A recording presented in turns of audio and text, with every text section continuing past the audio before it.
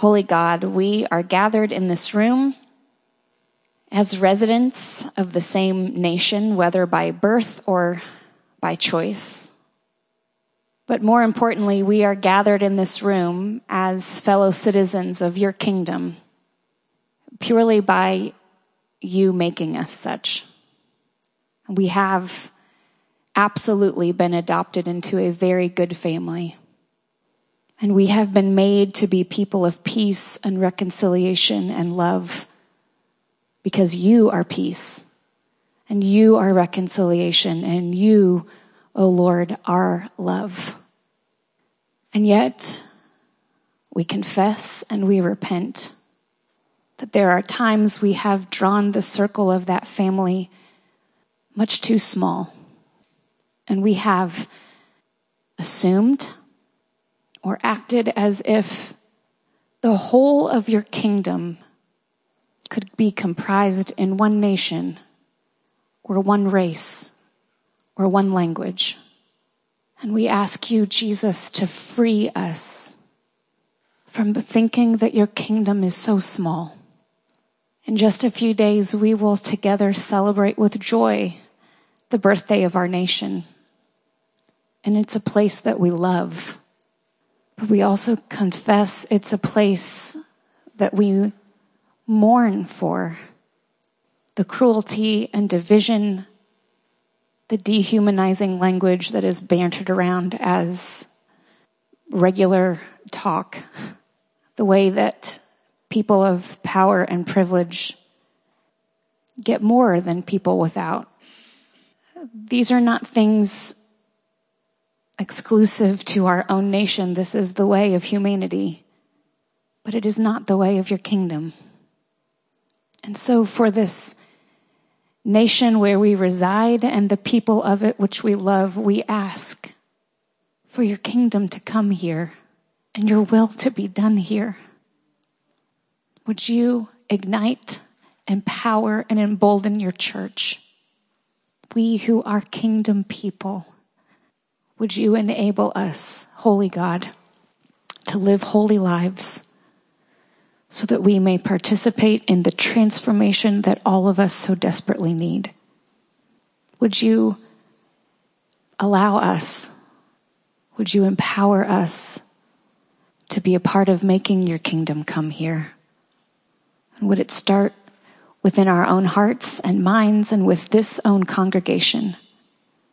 Would your kingdom come and your will be done in us? We pray now for our sister Gabby. We pray that you would empower her. She has heard clearly from you, and we ask that we would hear clearly the words that she has prepared and that your Spirit wants to speak to us. We thank you for her life and for her ministry among us. And we ask these things in Jesus' name. Amen. Tonight we have the great privilege of hearing from one of the best pastors that I know, Gabby Rodriguez. She serves at Trinity Church of the Nazarene, just a few miles south of us. She and her husband Sergio are both on staff there, and yet Gabby grew up just a few blocks away from here, literally. Her family has pastored the Segunda Iglesia, Church of the Nazarene, for 30 years. And so that is not far from here, right next to Eugene Fields Elementary School. And so in many ways, Gabby and her family, both through their personal relationship with us and the ripple effects of their ministry, have paved the way for our relationships and our ministry in the Midtown neighborhood. And so we are incredibly grateful for her. And before she comes to share with us tonight, I want to invite you to listen in to the reading of Scripture. Our ushers have Bibles. If you would like to grab one, we have them in English and in Spanish.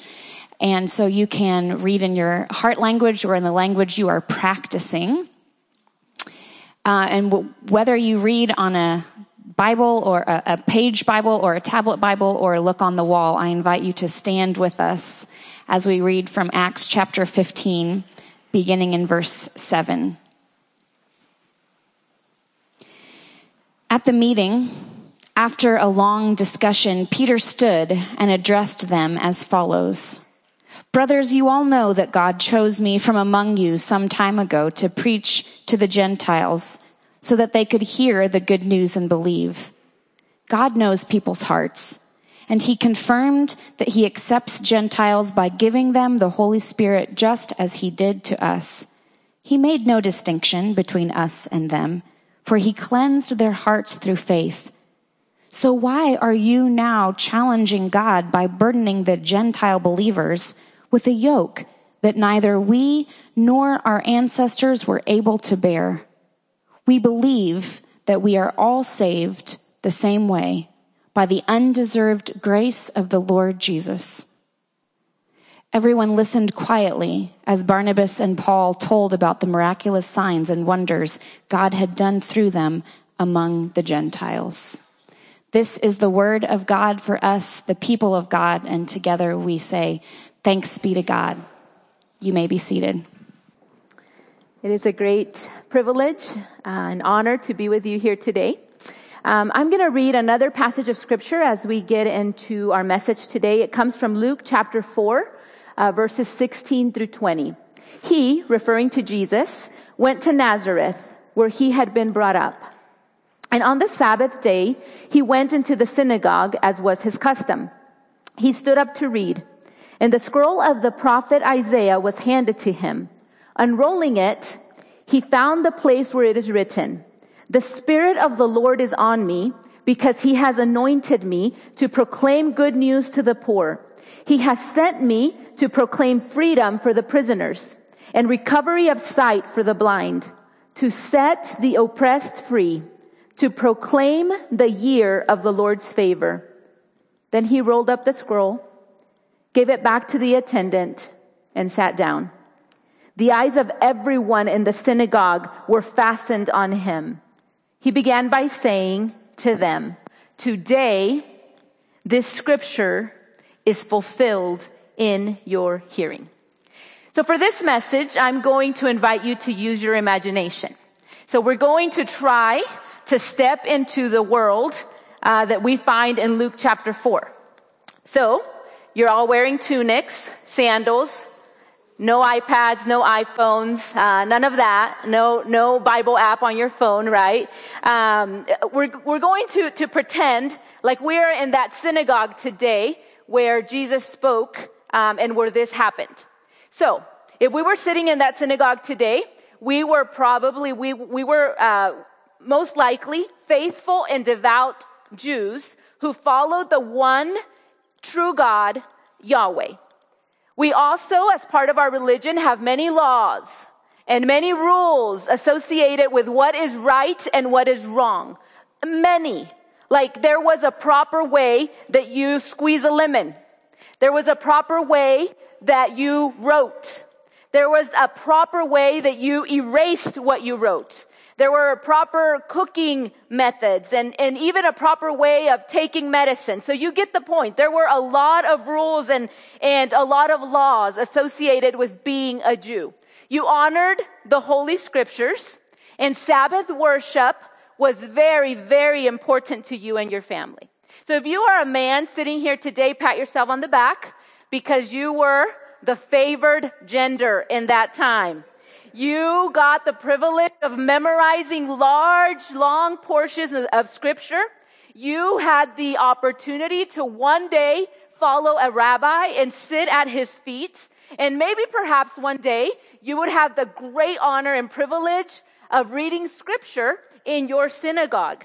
And in our passage of scripture today, that is where we find Jesus. That is the setting. He is in, most likely, his synagogue, his hometown, and the synagogue that saw him grow up. The one where Mary and Joseph most likely attended. The one that was his home church. And he is saying these words that for us that know the message of salvation and everything that Jesus was going to do, it gives us almost chills when we hear the Son of God, our Messiah, our Savior, read these words. "The Spirit of the Lord is upon me, because he has anointed me to preach good news to the poor.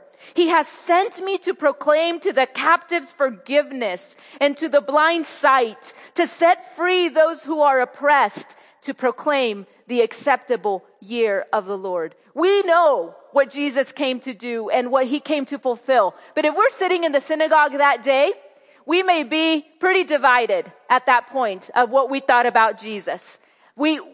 Some people accepted him. Everybody heard about him. His fame was growing. He had been going around teaching. He had been going around healing people. Miraculous power was at work in him. People could not just dismiss it. It was obvious that he was somebody special, but for many people, they didn't know what to think. There were many assumptions that were made about Jesus. Verse 22 says that all spoke well of him up to this point. Up to this point in the passage, the atmosphere is good. It's positive. People are speaking well of him. They are amazed at the gracious words that are coming from his lips. People are saying, wow, he's done amazing things, but isn't he the son of Joseph? They would ask. People knew that he was something special. Maybe a prophet. Maybe some thought that perhaps he could be the Messiah. But then again, they wondered, could anything good come from Nazareth? Well, it's almost as if Jesus could sense what was going on in the minds of people, in our minds sitting in the synagogue that day. The struggle was real. And Jesus begins to speak to it. He says in verse 23, surely you will quote the proverb to me, physician, heal yourself. And you will tell me, do here in your hometown what we have heard that you did in Capernaum. And as we hear that, we begin to think, is he about to do something here in the synagogue? We've seen that he's done it in other synagogues before. And maybe the excitement starts to grow that maybe we haven't seen him. Maybe we haven't been present when he's actually performed a miracle. And there begins to be this excitement like, I'm going to have something to share tomorrow at work that I saw, like I was front row seat to the best magic show at the synagogue, perhaps is what we're thinking. But then this atmosphere that seems positive and exciting seems to change because Jesus begins to talk in a different way. He says, truly I tell you, no prophet is accepted in his hometown. I assure you that there were many widows in Israel in Elijah's time when the sky was shut for 3 years and a half, and there was a famine, a severe famine throughout the land. Yet Elijah was not sent to any of them, but to a widow in Zarephath in the region of Sidon. So by reading that, you wonder, why is everybody getting so angry? What's wrong with that? But as we look into the story, I'll tell you very briefly. So King Ahab was the king at that time, and he was chasing Elijah because Elijah was preaching that King Ahab was doing the wrong thing. He was leading the people to worship false gods because of his wife. And so it was not raining. And if it was not raining, then the crops were not growing. And if the crops were not growing, then people were hungry. Animals were dying. People were starving. And it's this setting that Jesus is making reference to. And so Jesus brings up this poor widow. Of all of the things that Jesus could talk about in the synagogue that day, to try to maybe get followers, get some, more followers on his Instagram, like he could have done so many things, but he brings this story. He begins to talk about this poor widow who helped the prophet when he was being chased by King Ahab. And he just basically says very briefly that when she helped, when she obeyed, that God miraculously blesses her. And even as we read further in that passage back in the Old Testament, he even resurrects her son.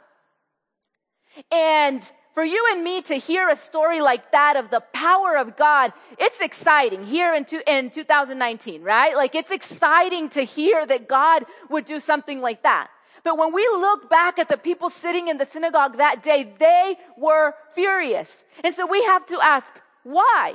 Why were they furious? Why were they so upset? And so we think, oh, it's because she wasn't the favored gender, right? Because she was a woman. Maybe because she was a widow. Not only those two things, but she was from Sarepta in Sidon. She was not even a part of the people of God. She was an outsider. She did not deserve to be an insider. She did not deserve to be the hero in the story that Jesus was saying. She was not even a part of the people of God. So the anger in the synagogue that day is rising. Jesus continues as if he cannot see that they are angry. He continues. And then there were many in Israel with leprosy in the time of Elijah the prophet. Yet not one of them was cleansed, only Naaman the Syrian.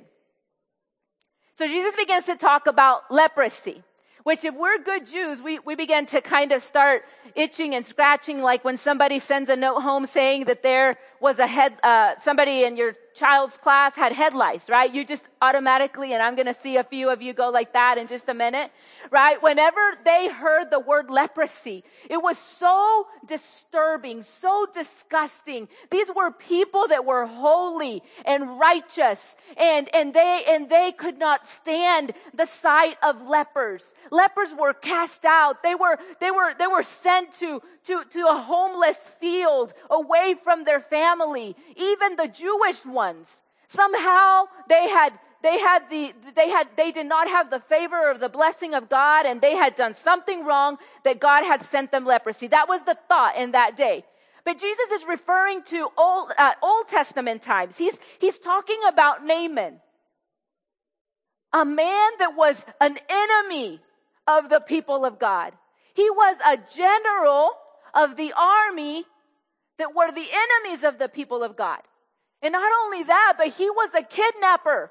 He kidnapped teenagers and made them serve in his house. At least one that we know of. And the people are upset. They are upset that Jesus is bringing this up. That he is talking about leprosy in the synagogue. They are upset that he is talking again, as he just did about the widow who is an outsider, about Naaman. Why is he bringing him up and acting as if he deserves any type of grace or mercy? Why is he doing that? The people were furious. And Scripture tells us that this group of religious people that followed the law and the rules, even to the point of squeezing a lemon correctly, were so infuriated by what Jesus was saying that outsiders can also be insiders. They were so furious that they stood up together like in a mob. And they pressed Jesus all the way to the outskirts of town with the intention in their heart to throw him over the bank and murder him. These people who had as part of the 10 Commandments, do not murder, that were willing to check off all of these rules and regulations, were so infuriated by what Jesus was saying. That is one of the most bizarre stories that I find in the life of Jesus. Does it have anything to do with us today? With us Christians who live post-Pentecost in this time of the full dispensation of the Spirit? Well, we know that Jesus did eventually die. Not that day. Not that day that they were furious and wanted to kill him, but he did die. And we know that he ascended into heaven. And before he ascended into heaven, as you can imagine, his disciples were very heartbroken whenever Jesus was taken from the garden. And as they watched from a distance their friend be crucified, they were heartbroken. And Friday came, and it was the saddest day that the disciples had ever known. And then Saturday was a day of great silence, where all was lost apparently, and where Satan himself rejoiced because he thought that he had won. He thought that the Savior of the world and the plan of salvation was a fail. And on the third day, there was movement in the grave. There was movement in the grave. And so he is alive. And the disciples are trying to cling to him.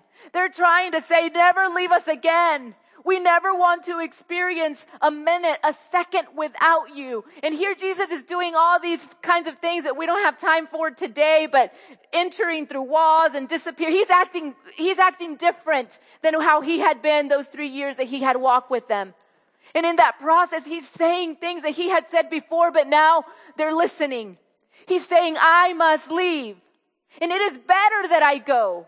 Because if I go, I will send you a comforter, a counselor, a helper that will be with you always. In the flesh, Jesus could not be with them 24/7. And if he was with a couple of people, then he couldn't be with other people in the flesh.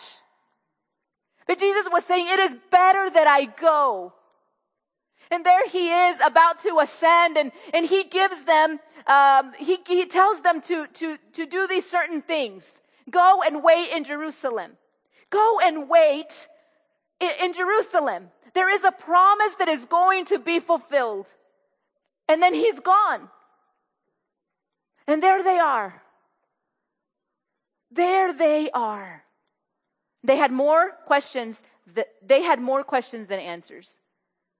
They were confused. The pain of being without Jesus again had to be so strong in their heart.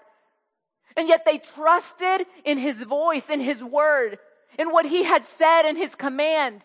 And so they go to this place and they wait. And days pass by, the longest prayer service in history. I mean, days and days and days. I've heard that some people describe that the disciples and those 120 people that were waiting they didn't know what to expect. They didn't know what they were praying for. It's almost like they were saying, here, kitty, kitty. Here, kitty, kitty. And in comes the Lion of the tribe of Judah. And he wrecked them in the best way. The Holy Spirit marked the early church so profoundly that they are no longer this little group of frightened individuals that are hiding behind closed doors, just protecting themselves. They break out of the walls of buildings and they hit the streets. They're no longer this little group of religious, legalistic people. They become mighty in power and in deed. The Holy Spirit pushes them outside of their comfort zone and empowers them beyond anything that they could do themselves. Praise the Lord. The Holy Spirit so transformed the church. It so transformed the church. We find a very, very, very different attitude in the passage that Pastor Mikkel read earlier in Acts chapter 15. God has been doing crazy things. I mean, he's inviting people to be insiders that were never supposed to be insiders. He's inviting Gentiles. By the way, we're not in the synagogue anymore. We're the Gentiles. He's inviting Gentiles to be a part of the kingdom of God. And these disciples that follow Jesus, they don't know what to do. Peter is saying, how can I touch what is unclean? And yet the Holy Spirit of God is guiding and empowering. And in Acts chapter 15, we see a very, very different picture of the church. This is the picture that we're called to look like. Not the Luke 4 picture, but the Acts 15 picture. There are times that it feels confusing. There are times that we don't really know what is right and what is wrong when it comes to people. Sometimes we don't understand. We don't know. And yet the Acts 15 church comes together and they talk. And the sentence that calls my attention the most out of this passage is found in verse 12. They've talked, they've shared their different opinions, thinking, what does it mean? Who is allowed into the kingdom? What do they have to do in order to be a part of the kingdom? In verse 12, it's this beautiful picture. It says that the whole assembly became silent and they listened. What a posture. What a posture. To be quiet and to listen. To listen to another person's story. To stop doing all the talking and acting like we have all the answers, and just to hear somebody else's journey. So much so that we can extend grace and love. It takes a certain level of humility to be able to do that. When my husband and I were in Kansas City for seminary, we were a part of a church. We grew up in a church that is pretty much predominantly made up of Mexican people. When we went to our church in Kansas City that we were ministering at, it was a Spanish-speaking church, but it had a lot of different cultures there. And they had some people from Guatemala there at the church. And when we first arrived, there was a brother there that at first wasn't very open to us. And we, didn't really know him or his story. And we just continued to try to be friendly and kind. And one day, finally, we had invited some people over to our house, and he came to our house. And he said to me and my husband, he said, it's a miracle that I am standing in the house of Mexican people. And that's kind of offensive. And, I'd never heard that before. And what do you mean? He said, as I was making my journey to the United States, he said, we had to cross the Mexican border. And you Mexicans treated us so poorly. Worse than any United States immigration officer could have ever treated us. The immigration officers of Mexico were the cruelest people that we have ever encountered. And in that moment, I vowed in my heart that I would never love a Mexican person. And here you show up. And you invite us to your house. And it's only through the power of the Holy Spirit that we are able to be friends. That is the kind of work that the Holy Spirit can do. I don't know if you believe in original sin or not, but if you don't, you should be in the same space as a 2-year-old. You will change your mind quickly. When our daughter, Abigail, that is now 14, was 2, we had a son as well, and he was 1. I know. We had one in 2005 and one in 2006. And so they were little. And as any young mother knows, and if you're expecting like your first child, I'm sorry that this about what I'm going to tell you, but you will never have privacy until they're teenagers, and then they won't ever want to be around you. But at that time, I would go into the restroom to hide out just for 5 minutes. Just for 5 minutes. Just for 5 minutes. I just need to use the restroom and be alone for 5 minutes. And of course, every time I did that, it was, I don't know, like it was abandonment issues, I don't know, and so just, knocking on the door, and Abigail was the leader, of course, and so she's just knocking, and, like it's crazy, like she just needs my attention in that moment. So I finished, washing my hands, and I opened the door just slightly, and I'll never forget this. She pushed open as quickly as possible, and then she turns her little butt and closes the door with her behind.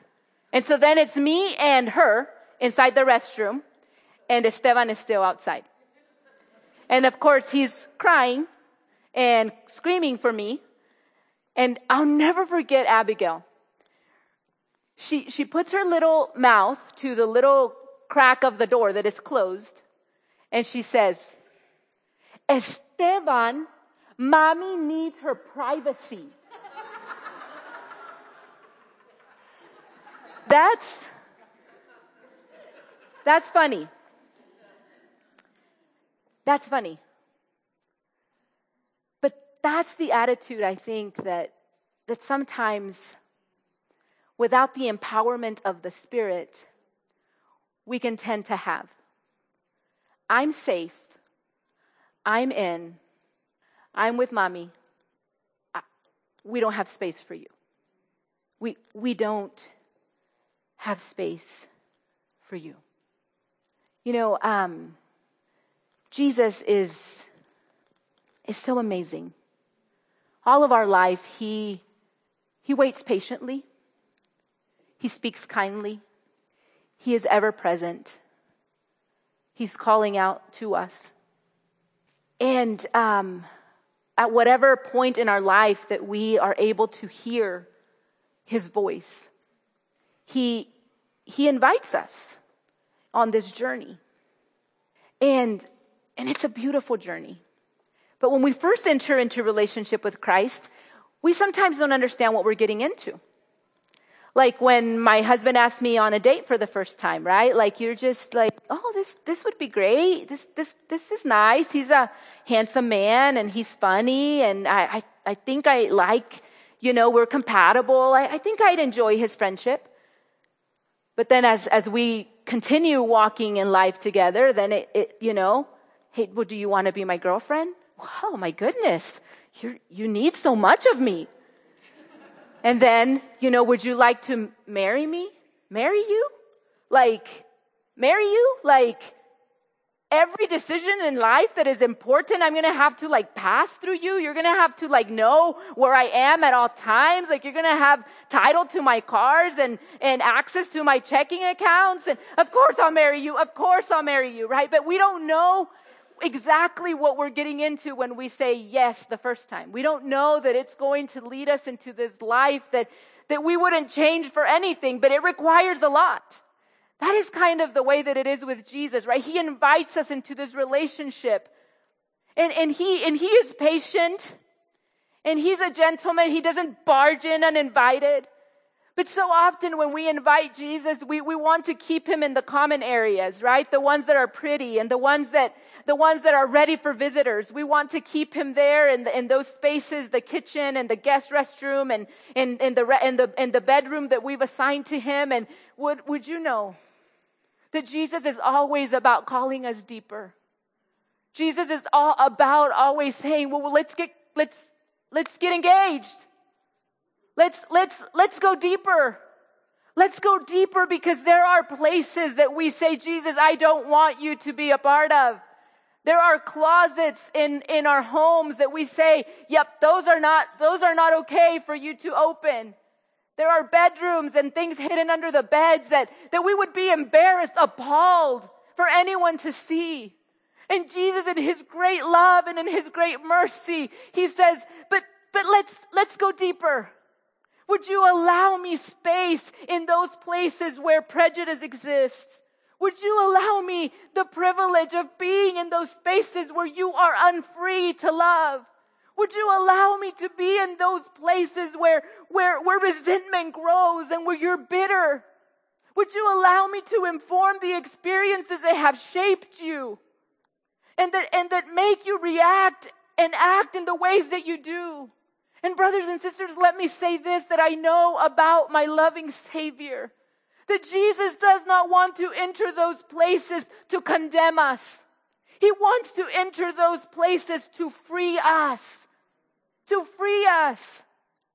for freedom, for transformation, to infill us with all that he is.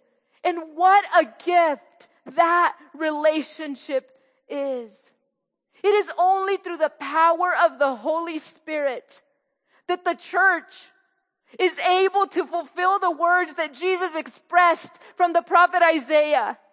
Our mission is to go and to proclaim the good news to the poor, to heal the brokenhearted, to preach freedom to the captive, and to give sight to the blind. You see, our role as a church is not to build barriers. Through the power of the Spirit, it's to tear them down and to build bridges so that people can connect to the Almighty God that loves them. It is only through His Spirit and through His power that we are free to love Him and to love others and invite them into this life of freedom and truth. Because of Pentecost, we are all equal at the table of the Lord. What a gift that is. Let us pray. Almighty God, oh, how we thank you. How we thank you for that voice and that presence that has been available to us all of the days of our life. That presence and that voice that has drawn us, that has called us, that has beckoned us to come. We are so grateful, God, for your grace that was extended and is extended to us all the time. And yet we realize, Lord, that it is only through this deeper walk with you, it is only through the infillment of your Spirit, it is only through the surrender to your Spirit, God, that we can truly be the people that you have called us to be. So today, oh God, I pray that you would have a greater freedom among us. God, in my own life, I give you, Lord, I know that you are the Almighty God, but you wait on my invitation. I invite you, God, to move into those rooms in my own life and in my own heart where I want to keep others out, where I'm free and safe, and where I am unconcerned about those that are not. God, there are places in my own heart that I want to build walls and barriers. God, but today I pray that through your Spirit's work in us, God, that we would say, God, break those down. So often, God, we act out of fear. But it is your perfect love that casts out all fear. Help us be the Acts 15 church, God. A church that is making it easy for people to walk in. A church that is making it easy for others to encounter the love of Christ. The Acts 15 church, they had the very same experiences as the Luke 4 church. They were the same culture. The same experiences had formed them. Maybe some of their relatives had been sitting in that synagogue that day. But what a different picture. That is what your Holy Spirit does. It allows us to be in a posture of silence and listening. God, so allow us to do that with you today. I admit, Lord, I talk a lot. Help me to be quiet. Help me, God, to listen to what it is that you want to say.